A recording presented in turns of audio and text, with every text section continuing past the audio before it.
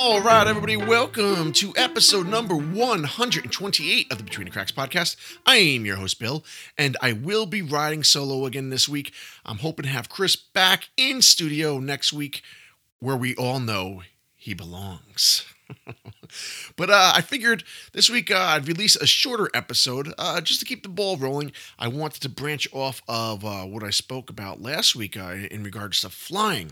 Now, last week we covered the British Airways flight 5390, which is an absolutely horrifying story. If you didn't get a chance to listen to it, please go back to last week's episode and give it a listen.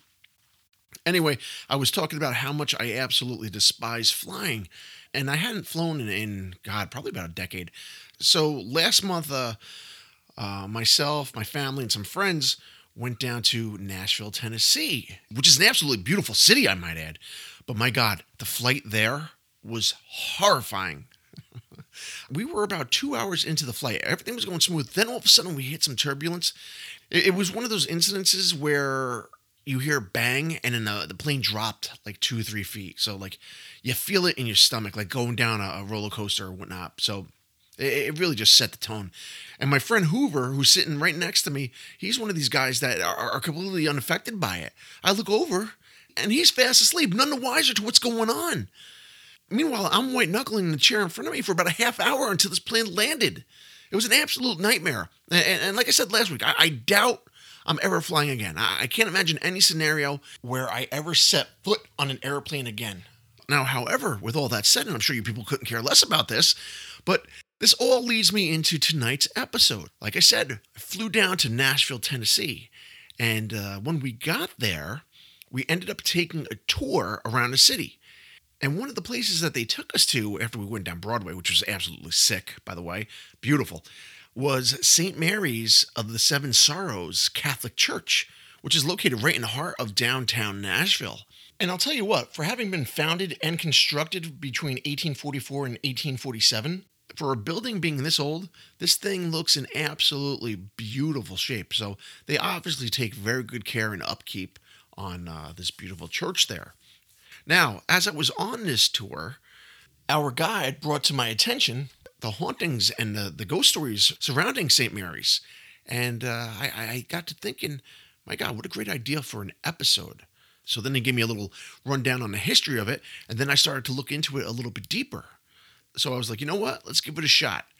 So with all that said, tonight, my good people, we are headed down to Music City, Nashville, Tennessee, to discuss the bizarre paranormal activity taking place in the beautiful St. Mary of Seven Sorrows Church.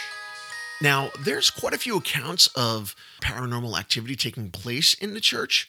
And you know, here at BTC, we're often skeptical of paranormal claims. But there is something that is dug up in this church, which definitely, at least in my opinion, adds to the validity of some of these claims. And we're going to get into all that in just a bit. It's definitely an unnerving find, if I'm understanding this correctly, as to the people finding it and then thereby digging it up. But let's leave that on the back burner for now. So like I always say each and every week, in order to get a better understanding of what's going on here, we need to go backwards in order to go forward. So let's go back to the very beginning.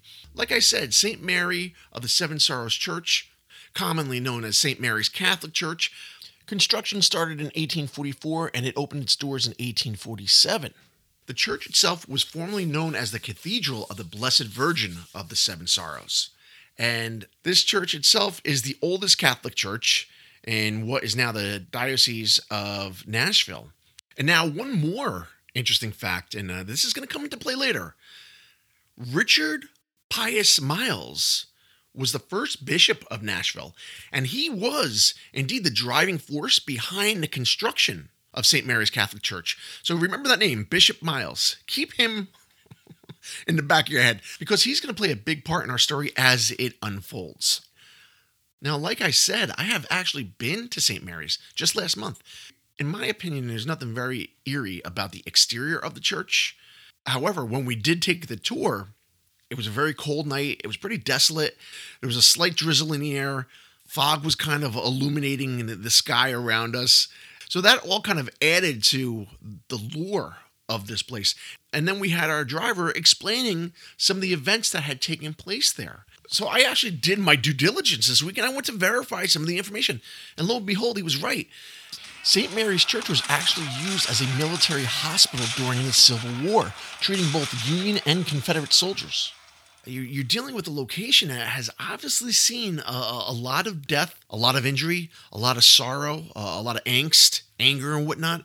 So you put all those things together and you're kind of formulating a recipe for a paranormal disaster, if you ask me. So to dig into this a little deeper, apparently there was a Catholic priest who was serving as a chaplain for the Confederate Army, was actually shot. He was rushed to the church, but died there. So now, in addition to Union Army and Confederate Army soldiers dying within the walls of this place, as well as innocent civilians, I'm assuming, now we have a priest himself having been shot, taken there, and died within St. Mary's Church. It is the spirit of this priest that many feel still haunts the church till this very day. So let's think about this for a second. We're mixing religion and war. We're mixing those two things together. We're shaking them up in a blender, and we're using this to act as a catalyst for paranormal activity. You better be careful. So let's face it, folks, we have trouble on the horizon here. So now with the death of this priest, having died within the church, there had been a number of reports from former clergymen to housekeepers and whatnot who claimed to have seen the priest and actually heard his footsteps roaming around the church itself. Now, one of our first documented sightings comes from a housekeeper in 1930. She says that she actually saw the ghost of a clergyman, where he was somewhat transparent, but you could see him walking along the altar. So this housekeeper had to have balls of steel to be in there by herself. Now, hearing the backstory of this priest having died via gunshot wound, I may be inclined to believe the good housekeeper. Let's jump forward a few years to 1937. This is a very well-known documented account, and this comes from Monsignor John Morgan, the Monsignor of St. Mary's. This is a very creepy encounter. Monsignor Morgan said that in 1937, he had an encounter with the spirit. I'm going to go out on a limb and say it was the same spirit that the housekeeper encountered. Therefore, I believe this must be the same clergyman that was shot and killed all those years earlier. Now, as per Monsignor Morgan's account, he said that he was awakened in the middle of the night by a pounding on his door. He gets up, goes to investigate. He opens up the door. There's nothing there. He's like, all right, I don't know what the hell's going on here, but perhaps I was just in a deep sleep and whatnot. He ends up somehow falling back asleep. But then here's the knocking once again. But get this, the knocking was not at the door. The knocking was coming from the back of his headboard on his bed. So when he looked behind the headboard, there was nothing there. He looked all throughout the room. He could not find the source of this knocking. The fact that this thing, or this entity, whatever it may be, was that close to him, hovering right over the top of him as he slept. I mean, this thing obviously is trying to send a message and call me crazy, but I don't think it's a friendly one. Now that I'm thinking about it, who could possibly be mad at the good Monsignor if it's not a demonic force, right? Perhaps, just perhaps, it was the spirit of someone who wants their job back as a clergyman at St. Mary's. Someone who's unable to take that position because they are no longer alive. Yes, what I'm saying is this very well could be that clergyman that was shot during the Civil War. The same clergyman that the housekeeper said she witnessed walking across the altar just a few years prior. So now I'm not saying that it's definitely the priest, because remember, this was used as a hospital during the Civil War. So like I said, when you're dealing with that amount of death, those amount of casualties, the pain, the suffering from both sides, it just encompasses this huge umbrella of darkness. This spirit that's making its presence known within the walls of St. Mary's could really, truly be coming from anywhere or anyone. But now here comes the very interesting part. And I think this may turn a lot of you non-believers into believers, okay? And if not, I think it's going to at least validate some of these claims, okay? Because if you recall, I mentioned Bishop Richard Pius Miles and the fact that he was truly the driving force behind the construction of St. Mary's. So let's just go back for a little bit and examine the life and times of old Bishop Miles. Miles was actually appointed to be the first bishop of the newly erected Diocese of Nashville by Chris's twin, Pope Gregory XVI, of all people. And rightfully so, I might add, because it seems that Bishop Miles arrived in Nashville alone, and he wasn't living in a lap of luxury. He actually went and lived in a boarding house, and it was there that he got seriously ill with a fever. And remember, we're talking the 1830s, so you get a fever. I mean, that can be fatal within days. So this is no joke. Bishop Miles recovers, and for all intents and purposes, this is where he really takes off in his career.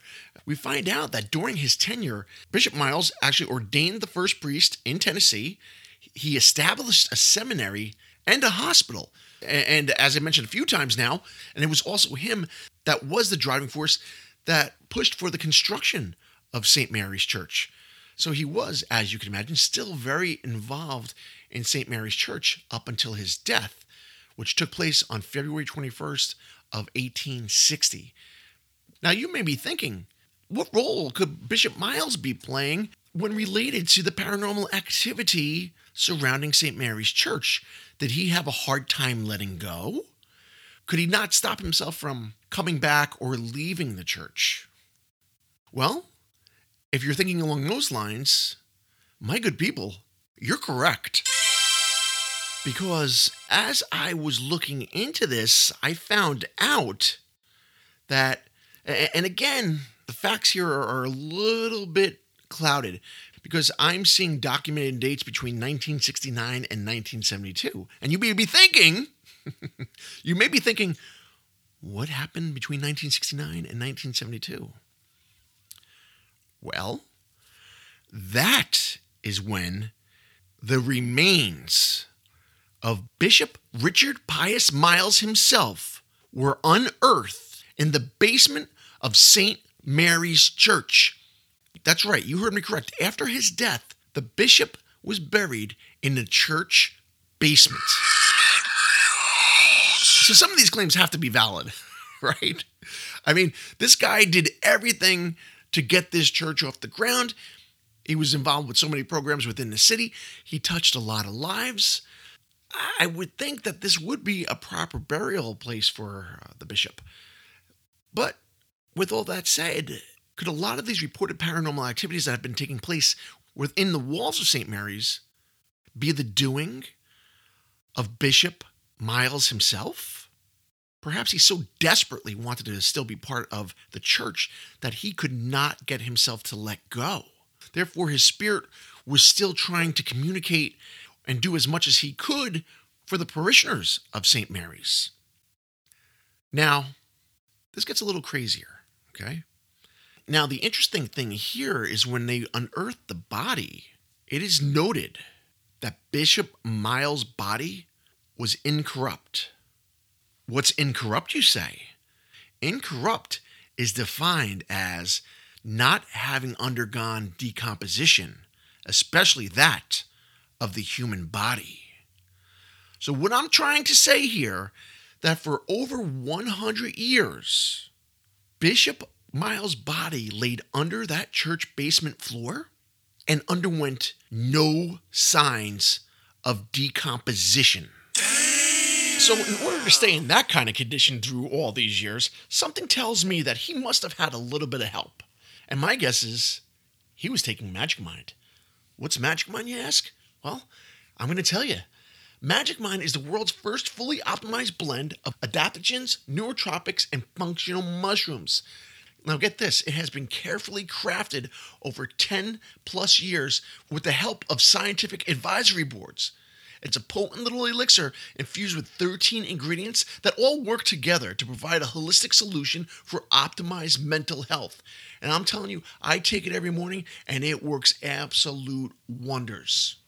And if you don't mind, I'm going to list off a couple of the benefits that I'm seeing for myself. First and foremost, what Magic Mind does, it boosts my energy. Gone are the days of me having those coffee crashes, when you have 2, 3, 4 cups of coffee, whatever the case may be. Then, I don't know, say by 3 or 4 in the afternoon, your body's ready to crash. That doesn't happen here, okay? Not with Magic Mind. Like I said, it boosts your energy, but it also increases your focus, it boosts your memory, and in turn, what does all that do? It decreases your stress. And if you're like me, as you're getting older, listen, I'm going to be 50 very soon. And we know with age comes inflammation. Well, get this. Magic Mind also helps decrease inflammation. So the benefits are endless here. But I have one more thing to share with you guys. My friends over at Magic Mind have created a super offer to share with you good people out in podcast land. Get this. Only this January, to help you crush your 2024 goals and stay fully focused throughout the year, Magic Mind is offering you 1 month for free when you subscribe for 3 months at magicmind.com/JanBetween. That's JanBetween. That's magicmind.com/JanBetween. And you use our code BETWEEN20. That's between 20. BETWEEN20. It's an extra 20% off, which gets you up to 75% off. But hurry up, because this offer only lasts until the end of January. Once again, it's magicmind.com/JanBetween and use our code between20. So give Magic Mind a shot today and take your first shot of Magic Mind tomorrow. But in all seriousness, the fact that there was no signs of decomposition on the bishop's body, I would imagine that upon seeing this body that quite a few of the people that worked on this must have been taken back. Because you would expect at this point in time, 100 years later, that it just be a skeleton, right? Maybe some form of skin remaining on there, but you certainly wouldn't expect the body to have remained intact. So we don't know how this actually happened or what kind of preparation went into the bishop's body upon his burial. But nonetheless, when that body was exhumed, it was noted and documented that there had been no decomposition. So I'm telling you guys, something weird is going on here. Something odd is taking place at St. Mary of the Seven Sorrows. But with all that said, and the unearthing of the good bishop's body and subsequent transfer to the tomb, our mystery here might be solved. Because it's noted that since the bishop's body has been relocated from underneath the basement to the tomb, St. Mary's Church has not experienced any paranormal activity. Or at least none that I could find online. But putting all that together, the logical guess here would be the one common denominator. I don't believe that St. Mary's was haunted by Union or Confederate soldiers. And I know I said I did before, but now I'm changing my tune. Because I no longer believe that it was haunted by the priest that was shot and unfortunately died at St. Mary's. It's my belief that St. Mary of the Seven Sorrows Church was home to the spirit of Bishop Richard Miles for more than 100 years. It had to be. It just makes complete sense, doesn't it? The fact that there were all these bizarre encounters leading up until the point where his body was eventually removed from the church basement. Perhaps he still wanted to be part of the church, or perhaps he was not happy being buried under that basement floor. Now he's within the walls of his rightful resting place. And perhaps now Bishop Miles can finally rest in peace. What a dramatic ending, huh? So, looking at all this stuff, I believe it. I believe it. I'm going to put my stamp of approval on this. St. Mary of Seven Sorrows Church in Nashville, Tennessee is indeed haunted. It's an absolutely beautiful church, and if you're down in Nashville, definitely pay it a visit. But nonetheless, going off of everything we talked about tonight, I'll say it. St. Mary's Church is indeed haunted. There's just too much of a rich and fascinating history to completely deny the fact that there could be something paranormal taking place within the walls of this lovely church. Or at least there was at one point or another. But with that said, that's it. That is the story of St. Mary of Seven Sorrows Church in Nashville, Tennessee. And I really hope to have Chris back next week because it's very tiresome doing these episodes all by my lonesome. But let me give the rundown and I can get out of here for the night. If you want to get in touch with us, you can reach us at btcpod2020@gmail.com, or you can get in touch with us on Facebook or Instagram at the Between the Cracks podcast. If by chance you would like to become one of our lovely patrons, please feel free to click on the link in the show notes. So, with all that said, what do you say? So with all that said, I'm going to wish all of you fine people out in podcast land the fondest. A farewell.